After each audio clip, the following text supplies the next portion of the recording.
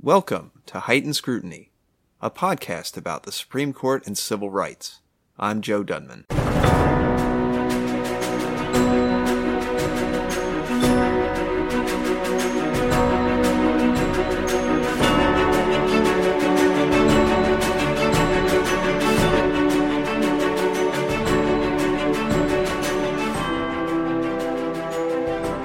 The Bill of Rights begins with the First Amendment, and the First Amendment begins with this sentence: Congress shall make no law respecting an establishment of religion, or prohibiting the free exercise thereof.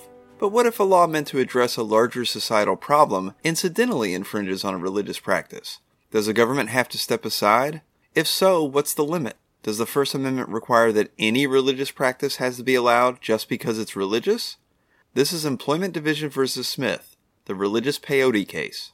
In the late 1980s, Alfred Smith and Galen Black worked as drug counselors for a private rehab organization in Oregon. Smith and Black were also members of the Native American Church.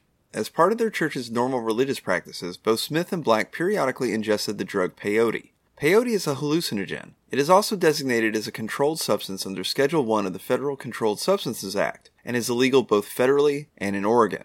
Both Smith and Black were fired from their jobs for violating their employer's rule against drug use by drug counselors. After being fired, they both applied for unemployment benefits from the state of Oregon, but were denied. In Oregon and most other states, unemployment benefits can be denied if a worker is fired for, quote, misconduct. The definition of workplace misconduct includes several forms of bad behavior, such as breaking an employer's uniformly enforced rules or the use of illegal drugs.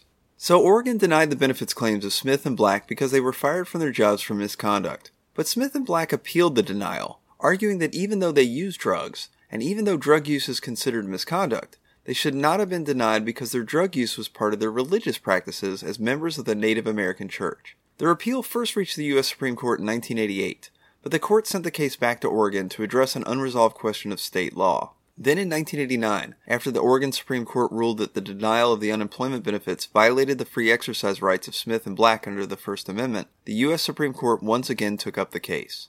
Oregon argued that it did not actually violate Smith and Black's First Amendment rights, for several reasons.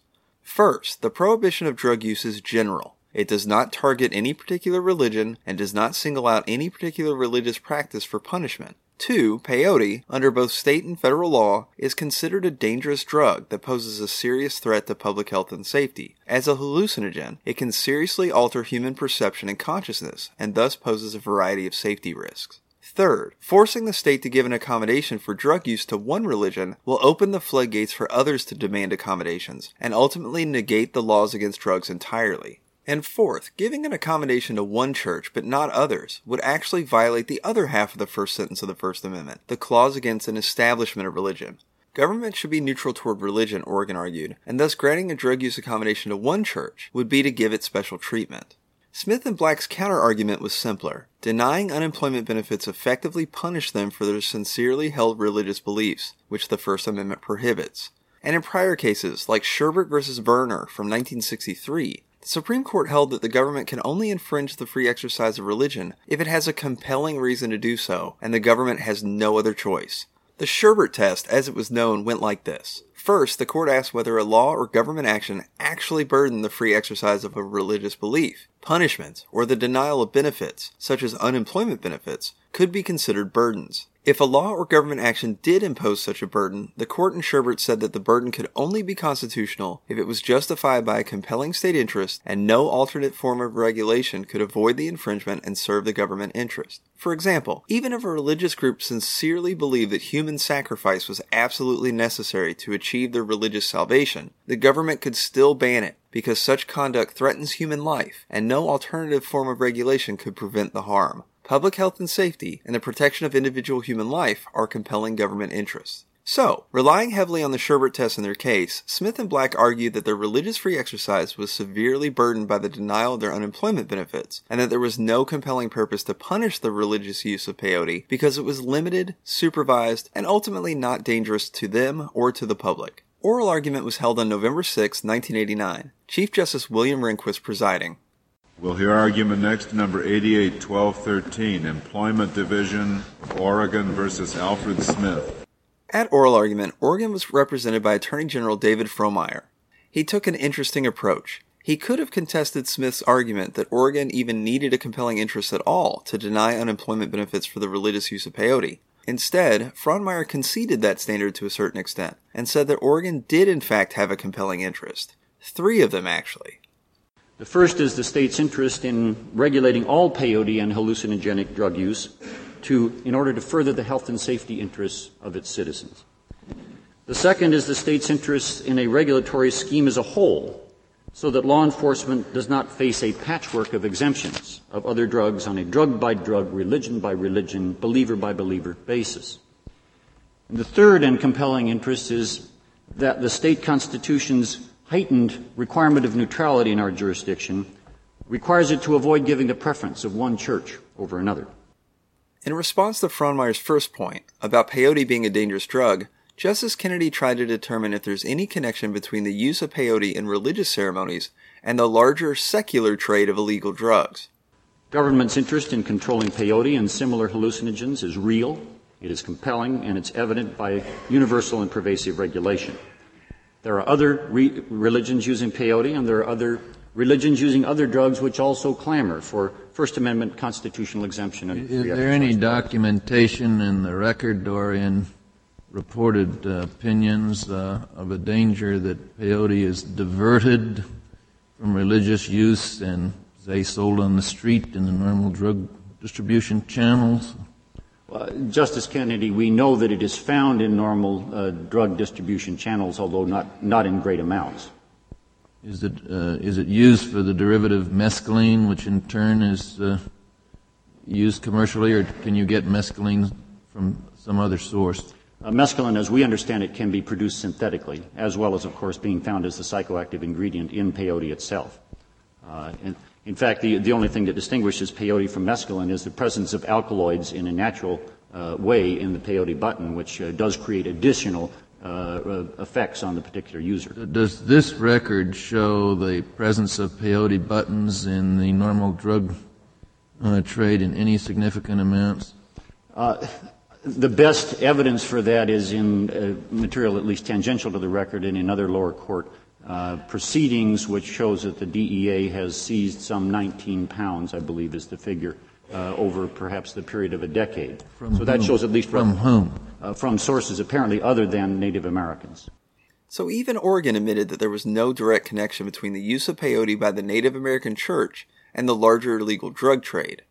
But that was irrelevant, according to Frohnmayer, because the state of Oregon also had a compelling interest in maintaining a consistent drug policy that shouldn't have one exception for one religion and another for a different religion and yet another for a third religion. Essentially, this was the slippery slope argument that if an exception for peyote was made for Smith, other groups may have sought other exceptions, and before long, drug use would have become effectively legal despite the general prohibition. And this desire not to carve various exceptions into the state's drug laws was also motivated by religious neutrality, which is required under the Establishment Clause of the First Amendment. In other words, if an exception was made for peyote but not for other drugs or other religions, it could be considered a governmental preference for Smith's Native American religion. But would an exemption to the drug laws, designed to protect religious free exercise, really be an endorsement? Does the government endorse a religion by allowing people to practice it? This philosophical question arises throughout the oral argument in this case. Justice John Paul Stevens first pointed out that lots of other states did in fact make such exemptions, without implicating the Establishment Clause. And then Justices Sandra Day O'Connor and Byron White follow up. The legislature in its plenary judgment has singled out a specific church. We believe it has in many respects potentially run afoul of the Establishment Clause unless it treats other religions clamoring for equal treatment on similar grounds in similar ways. Are you arguing that the 23, or it isn't 23 under your figures, but whatever the number of states is that grant exemption, those exemptions all violate the Establishment Clause? No, we are not. We did not come to this court to argue that giving an exemption in some form or another is an impermissible state act in the exercise of its plenary authority. Our argument is simply that the Free Exercise Clause does not command every state in this union, as apparently our Oregon Supreme Court would command, to craft an exemption singling out a specific church.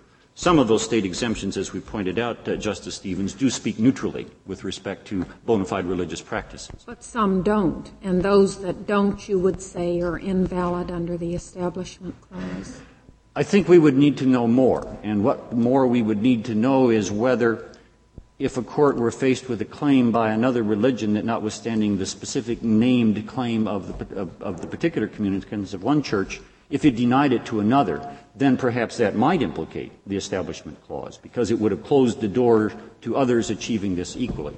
So I believe our position is that we would have to wait for a case-by-case determination to see whether those jurisdictions would open their doors to other claims if properly advanced by other religions. Those problems. I'm sorry, Justin? You just don't want to have to face up to those problems. You want to be able to not to have any exemption at all. That's correct. And this is not a theoretical issue for the state of Oregon, because we have pending in our appellate courts a case which in many ways is on all fours with this, in which sincere religious communicants who believe that their use of marijuana is religiously inspired have asked for exemption from Oregon's drug laws. And that's part of the problem. Frohnmayer's argument about the state of Oregon wanting to maintain a consistent, flat-rule drug policy was a relatively strong one, at least to the ears of most of the justices. But there's one problem with drug policy in America, both federally and at the state level. When it comes to the dangers posed by certain drugs, what we prohibit and what we allow is not very consistent at all, a fact which prompted Justice Stevens to chime in again. Your flat rule position would permit a state to outlaw totally the use of alcohol, including wine in religious ceremonies. That's a different question. Why is that different? The issue of sacramental wine is different because, at least at the present, it is not a Schedule I substance. But the state certainly could prohibit the consumption of alcohol within its borders, or at least the sale or use of alcohol. But there might be a religious accommodation argument of an entirely different order than is presented here. You mean it's just a better-known religion? No, has nothing to do with it. It is religion indifferent. Even during Prohibition, there was a statutory exemption for the use of alcohol. What I'm asking is, supposing a state did not give that statutory exemption. There an argument for accommodation is stronger in at least two respects. First is that to the extent that this Court examines or re-examines the nature of the compelling state interest and the potential danger of the ingestion of sacramental wine in small quantities, it might well question whether the state's overall interest in regulation of a very dangerous substance is in fact Schedule IV substance would be a different case. It could be a different case. Frohnmayer's attempt to distinguish small doses of alcohol in Christian ceremonies from small doses of peyote in Native American ceremonies didn't seem to convince Justice Stevens. So Frohnmayer fell back to the designation of peyote as a Schedule I drug, and the designation of alcohol as a less regulated Schedule IV drug, as a reason why a state is allowed to ban peyote, but might not be allowed to prohibit the use of alcohol in religious ceremonies. But this argument is circular to an extent. Essentially, Frohnmayer argued that the constitutional protection of religious free exercise depends on how a legislature classifies and regulates the substances to be used in religious ceremonies, even if a substance it allows is more dangerous than one it does not allow. All that matters is the classification, and the classification is left entirely to the rational discretion of the legislature. It doesn't have to be perfect or even totally accurate. But the classifications of certain drugs as illegal and others as legal aren't just based on concern for public safety. As Justice Stevens alluded, part of the reason alcohol is less strictly regulated is because it's popular among a majority of Americans and used as part of a popular religious ritual, such as the mainstream Christian ritual of communion. Peyote, by contrast, is used by a very small minority in religious ceremonies that are far less popular. Now, changing subjects a bit, Justice Anthony Kennedy asked Frohnmayer to address one of Smith's arguments, that punishing him and other Native Americans for the religious use of peyote will effectively destroy their religion. Justices Scalia and O'Connor soon join in. You do concede, I take it, that the enforcement of the Oregon criminal laws would, in effect, destroy the Native American church and its ritual in your state? We don't concede that, Justice Kennedy, for a very practical reason. The Oregon criminal prohibition, construed as constitutional by the Oregon Court of Appeals since State v. Soto, has been on the books for more than a decade. There is no suggestion in our state that religion has been destroyed by inappropriate police intrusion into the teepee ceremony. In most of the states, what you mean by inappropriate police intrusion? You're asserting that they have the right to intrude. If they haven't been destroyed, it's just that you've had inefficient enforcement. We have had priorities in police enforcement that are understandable in terms of what is at stake. That's the reason. No. Are you saying you're not going to enforce the criminal law if we sustain it? No, we're not saying that. We are saying that, reading carefully and thoughtfully footnote 3 of the Oregon Supreme Court's opinion on remand, as Justice O'Connor has called to the Court's attention, there may be, in the specific context of the specific use by a person accused of a specific crime special state constitutional restrictions on the state which have not yet been explored. We do not know the contours of those exemptions. But moreover, to answer your question generally... If the contour is just to forgive or exempt the use of peyote by members of the Native American Church, you would then be back here arguing that that violates the Establishment Clause. If the defense were that the specific church and that church only was entitled to the exemption, that would very probably be the case, Justice O'Connor. Try to enforce the law to the extent that some drug counselor who violates his employer's rules isn't protected, doesn't get unemployment compensation. Yes, Justice White, so intuitively obvious that drug counselors ought not to be partaking of the substances which they are asking others to refrain from, that of course we would. Frohnmayer ended his argument there and turned the lectern over to Craig Dorsey, who argued for Smith and Black. Dorsey started by returning to Justice Stevens' line of questioning about the difference between alcohol and peyote. Peyote, Dorsey said, is not as dangerous as people think, and certainly not as dangerous as alcohol. Thus, Oregon's interest in banning it was not as compelling as they claimed. The problem here, according to Dorsey, was really an ethnocentric one. The designation of peyote as a Schedule I drug was as much a cultural determination as it was a medical or safety one. But Justice Scalia pushes back. I think if you looked at this situation, and Indian people were in charge of the United States right now, or in charge of government, and you look at the devastating impact that alcohol has had on Indian people and Indian tribes through the history of the United States, you might find that alcohol was a Schedule I substance and peyote was not listed at all. And we're getting here to the heart of an ethnocentric view, I think, of what constitutes religion in the United States. And I think that needs to be looked at very hard before determining what is a dangerous substance and what is not. Well, couldn't it be that the exception that the Oregon court was referring to might have been an exception for the use of peyote in insignificant quantities that could not produce any hallucinogenic or other adverse physical effect? Might not that be the exception that they were referring to? And if that's the case, then you're pointing to the traditional use of wine at religion services would not make any difference. I don't assume that the states would be compelled to allow excessive use of alcohol, drunken parties on grounds of religion. I don't think that's the... Well, that's correct, and that interest still exists here, for instance, for people who might overuse alcohol in a religious ceremony, or, for instance, if communion is administered to minors, or some other situation in which a state has a legitimate interest. Yeah, but you see, I don't see a correlation between the wine and the peyote. I mean, it's acknowledged that the peyote...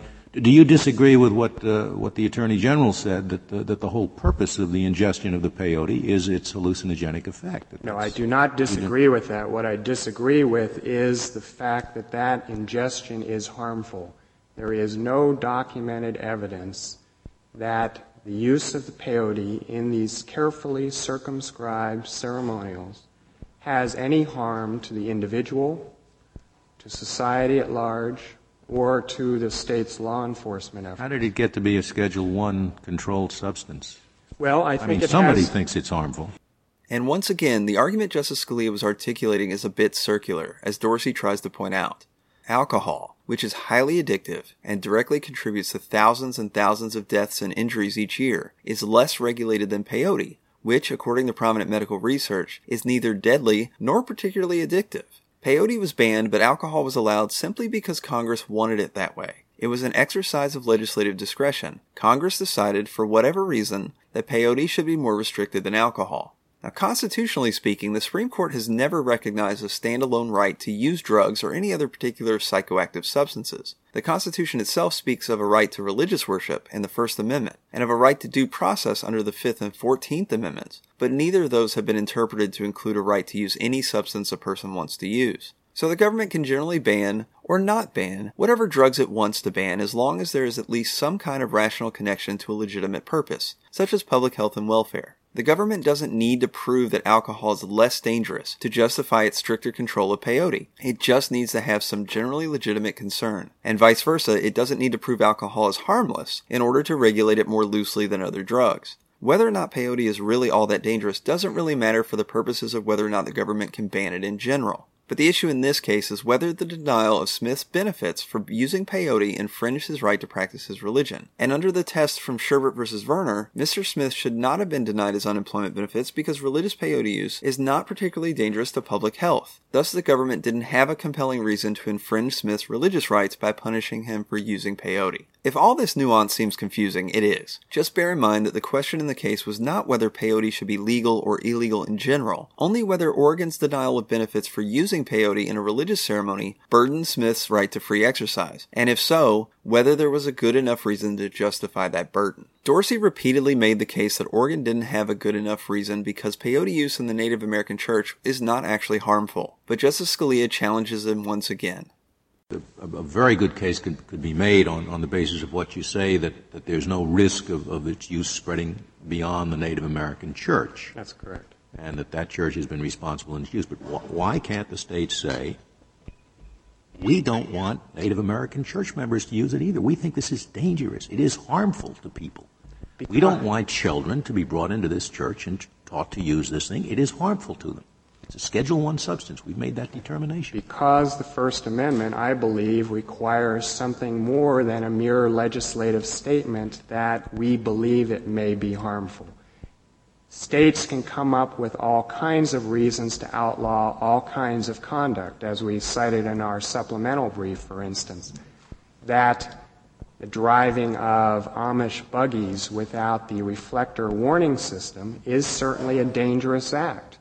But if you allow the mere legislative proscription without an actual inquiry into whether harm has in fact occurred, then you are... Excuse me, what do you mean, in fact occurred? You would not accept scientific evidence that the use of peyote is physically harmful? I would not accept in general. that. You would require the showing in the particular context of the religious service. Not in the context of the religious service. The evidence is divided. The evidence is particularly divided in respect to this church, however. There is reliable scientific evidence that the use of peyote in the ceremony of the Native American church contributes to rehabilitation of people who have problems with drug and alcohol abuse. So the evidence is mixed. There is no evidence that anyone, and we need to keep repeating this, over 300 years or more, has ever suffered harm. Justice Byron White then turned to the Establishment Clause issue raised earlier by David Frohnmeyer. If the Native American Church in Oregon gets an exemption from the drug laws for its religious practices, wouldn't any other religious groups be entitled to exceptions? Where does it end? Wouldn't you think that the same exemption would be required for other sincere claims that the use of peyote is part of their religion? Well, I have 2 points of response to that. Yes, I do believe it would be required under normal constitutional analysis for other peyote churches, such as the Peyote Way Church of God, which have the same exact conditions that the Native American Church does. Mm-hmm. And there are a number of conditions that go to that show that this church, or the use of peyote, is unique. However, how about marijuana use by a church that uses that as part of its religious supplement? See, I think we can get into a lot of examples, and I don't want to go down that road too far because we don't have the facts here. But the fact is, a number of courts have looked at marijuana, and they have concluded that marijuana contributes substantially to the law enforcement problem. That has been the distinguishing factor in a number of cases. This drug does not contribute to the law enforcement problem. This substance is used as used in its sacramental purposes by the church, does not cause those problems. As you heard, Justice O'Connor presented Dorsey with a slippery slope. If the court allowed an exception for peyote, why stop there? What about other drugs? Dorsey attempted to distinguish peyote from marijuana, suggesting marijuana is a gateway drug, while peyote, at least used in religious ceremonies, is not. But there Dorsey runs into a problem. He was essentially conceding that the government can simply declare a law enforcement problem with one drug but not with another. But if the legislature can say marijuana use creates a law enforcement problem with little evidence to support it, and thus can prohibit its use in religious ceremonies, why can't it do that with peyote? Justice Scalia points this out. This substance is used as used in its sacramental purposes by the church, does not cause those problems. Only because the law is not enforced. I mean, well, why is the law if it occurs on the reservation and the law enforcement authorities say it can occur, I'm not. Well, no, I'm not comforted just by the because the fact law that it is doesn't enforced. cause a law enforcement problem. I don't know what that means. Well, what it means is it doesn't contribute to the use of other drugs. It doesn't undermine the federal government or the nation's law enforcement efforts for other drugs. It doesn't get into the distribution system. It's not one of the drugs that is looked to by other people as a recreational substance. But why can't the state consider it itself as the law enforcement problem? Peyote The very itself? use even in religious services. Just Well, as the state may consider the very use of marijuana, regardless of whether it pollutes commerce or anything else, as being itself a problem. We don't want it used. the state can look at it as the problem itself, but it is my position strongly that they have to justify that position by showing some actual harm. Otherwise, there would really be no free exercise right because the state could outlaw any kind of conduct and say... So long as it does it generally, I think, why isn't that right? So long as it does it generally and doesn't pick on a particular religion. It has a generally applicable law for good and sufficient reasons. Well, the problem is this law and the neutral, quote-unquote, prescription does affect a particular religion only.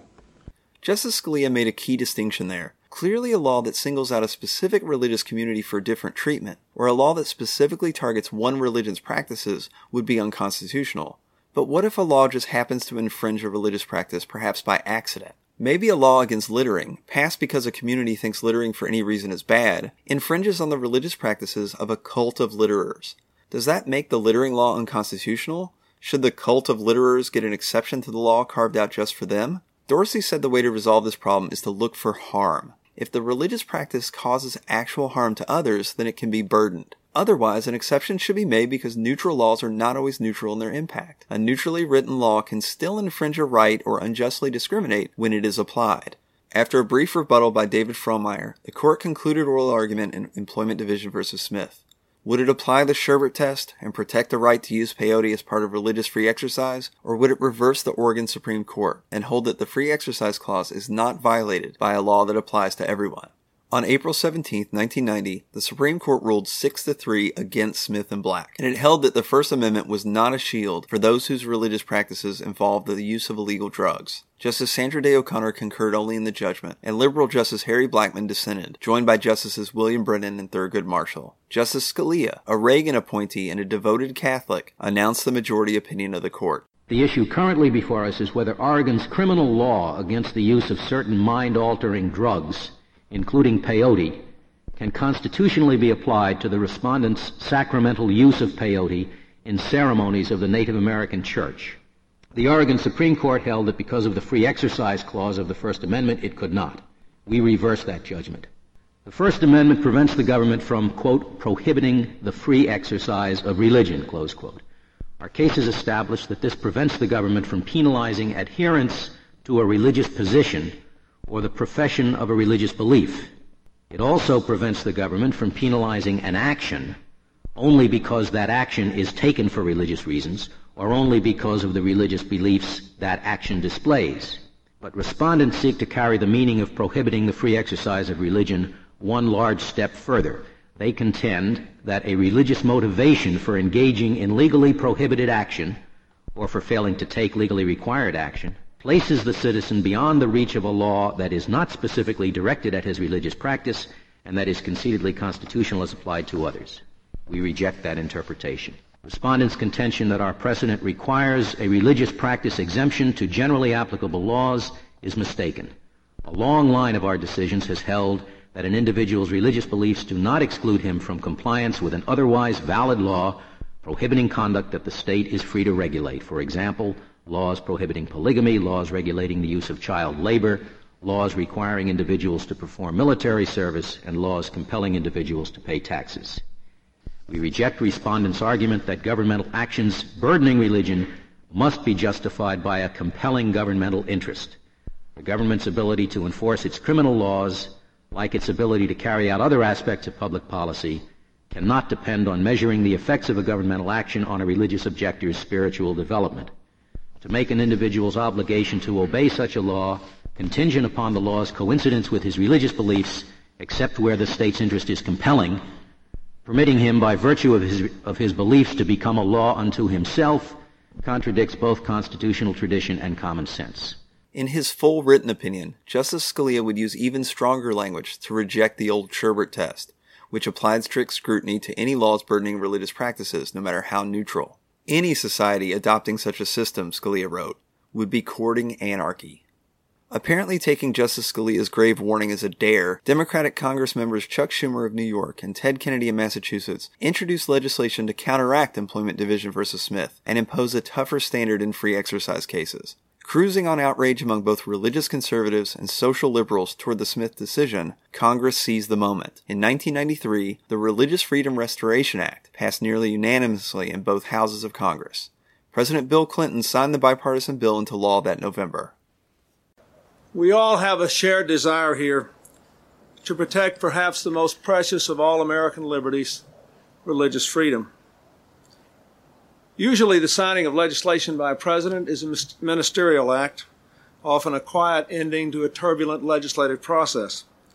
Today, this event assumes a more majestic quality because of our ability together to affirm the historic role that people of faith have played in the history of this country, and the constitutional protections those who profess and express their faith have always demanded and cherished.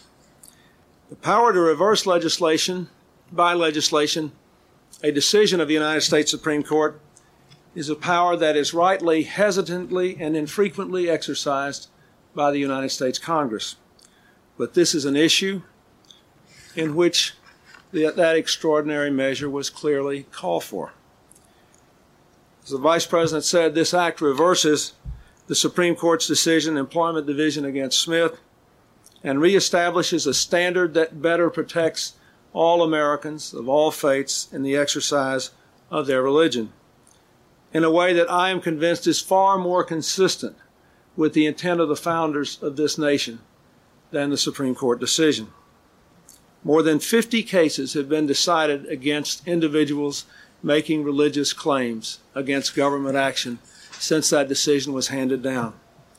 This act will help to reverse that trend by honoring the principle that our laws and institutions should not impede or hinder, but rather should protect and preserve fundamental religious liberties. RFRA, as the law is now widely known, codified the Sherbert compelling interest test for burdens placed on religious exercise. The law reads, quote, "Government shall not substantially burden a person's exercise of religion, even if the burden results from a rule of general applicability. Furthermore, quote, government may only substantially burden a person's religious exercise if government has a compelling interest and the burden is the least restricted means of furthering that interest." Despite what President Clinton said at the time, however, RFRA doesn't really reverse the Supreme Court's decision in Employment Division v. Smith. That case still remains good law in First Amendment free exercise cases. What RFRA does is give religious plaintiffs a different way to sue the government for burdening their religious beliefs. Rather than file a constitutional claim under the First Amendment, they can now sue under RFRA. Remember that the government is free to pass laws that provide more rights or protections to citizens than those found in the Constitution. The Constitution only prevents the government from protecting fewer rights. It's a floor, not a ceiling. So now, religious plaintiffs who sue under RFRA can hold the government to a tougher standard than the Constitution alone requires. Now, the impact of RFRA has been profound. In a weird twist of political fate, an act originally introduced by Democratic members of Congress and signed into law by a Democratic president is now associated with, and most heavily promoted by, cultural conservatives in the Republican Party. Why is that? According to law professor Robert Delahunty and others, The Reaganite conservative thinking in the late 1980s, to which Justice Scalia was perhaps seen as adherent, was that the major religious institutions in America, the Catholic and Protestant Christian churches, were the ones with the most power over federal and state laws. So you didn't need to carve out free exercise exceptions to general laws, because those laws already reflected the will of the majority religions. The only people seeking religious exceptions belonged to minority religions like the Native American Church or the Jehovah's Witnesses, and their claims weren't seen as important. But by the early 1990s, the Democrats had control of both houses of Congress and the presidency, and an increased concern for minority rights was blossoming.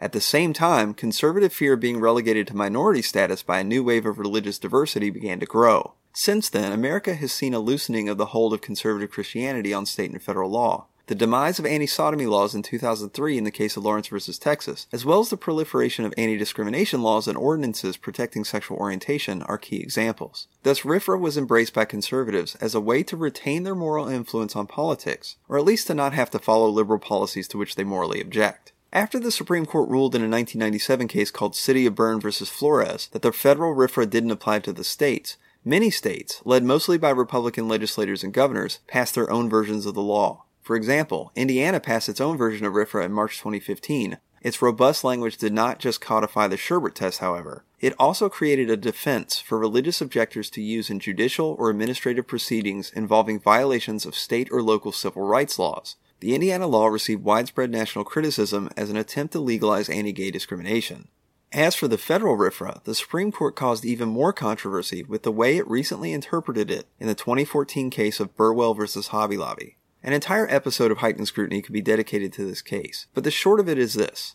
The Affordable Care Act, also known as Obamacare, required for-profit companies to ensure access to contraceptives in their health care plans.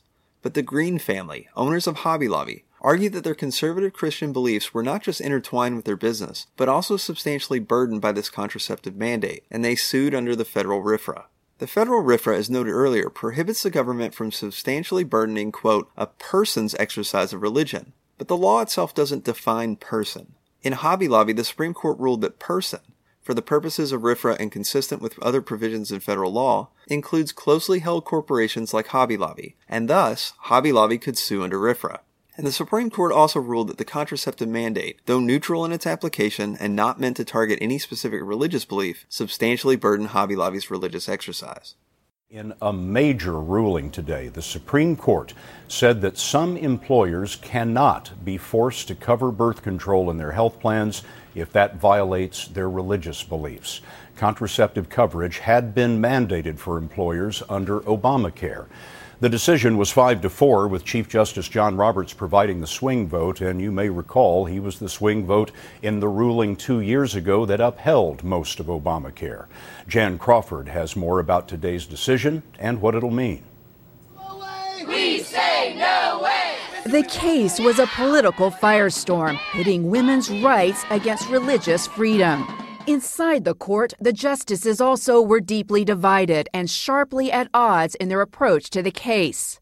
The majority decision by Justice Samuel Alito emphasized religious rights and marked the first time the court has allowed a for-profit corporation this type of religious exemption. It was a victory for family-owned companies like the Hobby Lobby chain of arts and crafts stores, whose owners David and Barbara Green challenged the law. The court said the healthcare law clearly imposes a substantial burden on the Greens' religious beliefs because it requires them to offer coverage for specific forms of birth control, like the morning after pill and the IUD, which the Greens believe facilitate abortion. Despite Congress having embraced exactly the kind of religious anarchy he had warned against in Employment Division v. Smith, Justice Scalia joined Justice Samuel Alito's majority opinion in Hobby Lobby. Scalia did not write a separate concurring opinion, however, instead offering only silent support for the court's ruling. Ultimately, the legacy of Employment Division v. Smith is defined more by the legislative response to it than its actual holding. A federal statute, not the First Amendment, is now the primary tool for religious objectors to vindicate their beliefs and carve out exceptions to general laws that otherwise apply to all. Thank you for listening to this episode of Heightened Scrutiny. You can support this podcast by visiting its website, scrutinypod.com, by liking it on Facebook, by following it on Twitter, and by subscribing to it via iTunes, Google Play, and other podcast services. A very special thanks is owed to donor Matt for his generous contribution. You too can support Heightened Scrutiny financially. Heightened Scrutiny has launched the campaign through Patreon. You have the option to donate on a recurring monthly basis any amount you choose to help keep Heightened Scrutiny going. Producing this podcast is not free, and it takes a considerable amount of time and effort. If you enjoy it, please check out patreon.com/scrutinypod for more information. Again, I hope you enjoy this episode, and we'll keep tuning in.